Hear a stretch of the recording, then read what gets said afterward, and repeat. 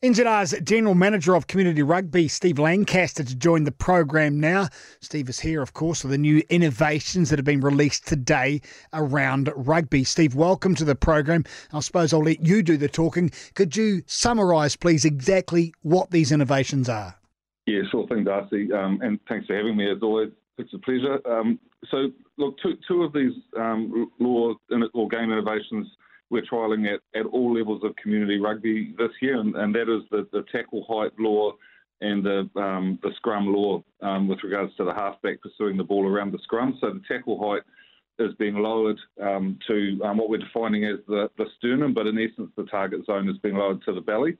And the scrum law is an extension of a law we trialled in limited capacity this year, where the halfback of the team that doesn't feed the ball to the scrum is unable to advance past the tunnel, so they can't follow the halfback around and be a nuisance at the foot of the scrum.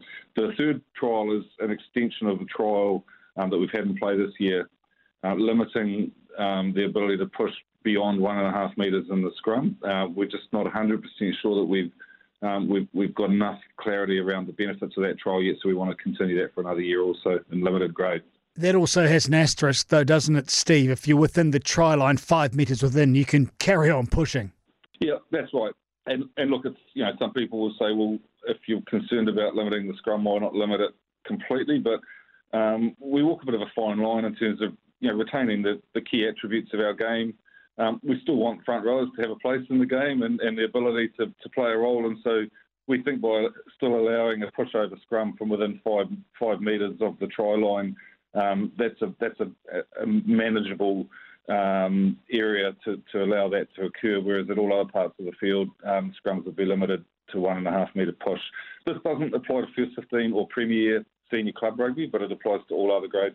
So you trialled these last season, and I believe the overwhelming positivity around these innovations, but some people maybe not necessarily enamoured with what you're attempting to do. So pushback-wise, what was the main issue? Yeah, Darcy, I have to say that the feedback was overwhelmingly positive, and so we got a lot of subjective feedback or qualitative feedback, as well as just the simple, do you think this improves safety of the game or not?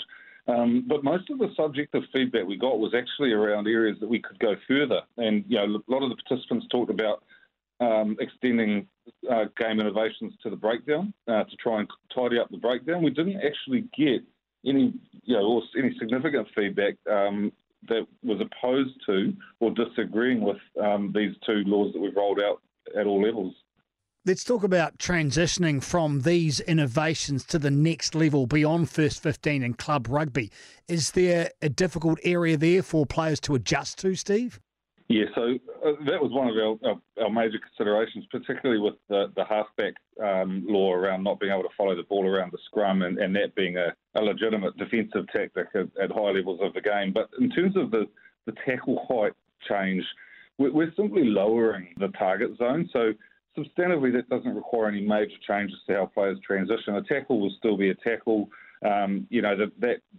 The acceptable upper limit for that tackle will shift up sort of 6 to 8 inches, I guess, beyond community rugby. But we don't anticipate any issues with that. Our high performance team also had a lot of input into this, and they're telling us that coaching is evolving now to really targeting tackle contact below the ball to really try and dominate the collision rather than focusing on trying to seal the ball off above all other things. And so this is actually quite complementary to where the game's evolving in the high performance aspects as well. The scrum law around the halfback not being able to advance beyond the tunnel, engaging with our high performance team, their view is that that'll be a pretty simple adjustment for players to make as they progress through the grades. So the first tackler comes in and must tackle below the sternum in the guts, but the second tackle involved, that tackler can hit higher below the shoulder area as per the current laws. Could you talk us through that, please?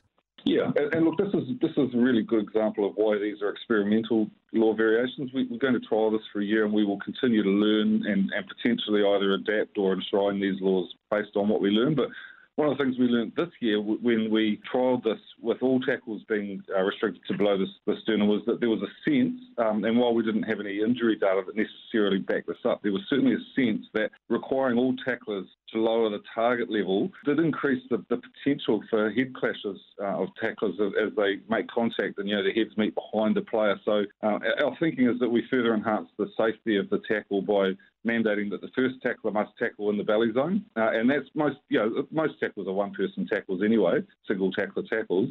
But where there's more than one tackler, that we just increase that zone a little bit to reduce the risk of injury to the tackler as opposed to the tackled player. And I suppose, Steve, you'll understand more about the application of that through the refereeing once you've seen this in action, hence a trial. Yeah, look, and again, we're really talking about the target zone here as opposed to removing any grey areas whatsoever. So, sometimes you have two tacklers arriving simultaneously, and I guess, if players are not clear in their own minds as to whether they're the first tackler or the second tackler, then they should be targeting that belly zone irrespective. As I say, we didn't actually see any real incidents of those head clashes. We just thought that there was an increased potential by mandating that, which is what we're trying to minimise. Steve, there's been a lot made about the safety of the tackler. What about the safety of the tacklee, if that's such a word?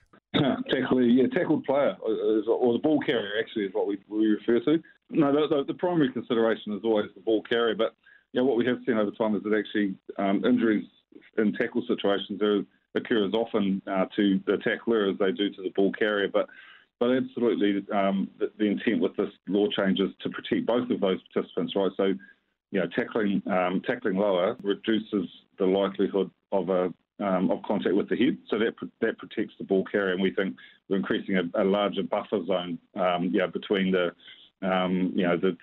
nipple line, I guess you'd say, the sternum and the head. But the tackler is also protected from contact or from dangerous contact if they're targeting that soft belly zone. We're joined by New Zealand Rugby's General Manager of Community Rugby, Steve Lancaster, looking at these new innovations. Steve, what was the primary driver behind these innovations? Well, we've been looking at the shape of the game and the safety of the game now, and we look at all of these things through both of those lenses, right? How do we make the game as safe as possible, and how do we make the game as attractive as possible to play? And so we've been looking for some time now at the shape of the game through both of those lenses. COVID's got in the way a bit of our ability to advance some of these measures, but we had a number of trials in play this year. We had 5 in play this year, actually, 2 of which we're not continuing because we didn't feel that they generated the benefits that we were looking for, and we'll continue, Darcy, to trial new law variations in different grades, just to really ensure that the game is as safe as possible and as enjoyable as possible to play. This is purely New Zealand based, obviously, Steve, but what about the global game? What do they make of what you're trying to do? Well, look, World Rugby are really supportive of this. Progressive Rugby, who are a lobby group in the UK, have already picked up our release today and published it on their website, and they're really complimentary of it. And other nations are also looking at their own innovations and looking at what we're doing, and we're all sharing information in this space. We don't compete with each other at a community level. We all want the best for the game. So there's lots of interest and lots of positivity. And a lot of that positivity, I'm presuming, Steve, is the fact that you're encouraging the ball to be in play more, something we're seeing a lot more of. For example, in the World Cup currently running here, it's not just necessarily about physical dominance. Yes, you are competing for the ball, but it's about running, flowing rugby. And that's something I think everybody wants to see. Yeah, and I'm glad you've raised that, actually, Darcy, because as I said, the primary lens here is safety, but the secondary lens for us is absolutely shape of the game. And we got really positive feedback on both of the laws, the tackle law and the halfback law, that they significantly enhance the flow of the game. So the tackle law enables more offloads, which creates more continuity, which in turn creates more opportunities to attack. And the halfback law has really decluttered quite a messy area of the game. And so feedback from both defending and attacking perspective was that that's enhanced the game. So throughout the innovation, Steve, predominantly what are you focused on? What are you looking at to determine whether this is something that's going to come in full-time or not? Yeah, so we conducted pretty robust exercise in assessing the trials this year, and we'll continue to do that. But firstly, we're looking for evidence, and we want to take an evidence-based approach. So have we reduced the incidence of injury or the potential of injury? And secondly, are our participants telling us that this makes the game more enjoyable to play? So those are the two things that we're looking for in considering whether we take these further or not.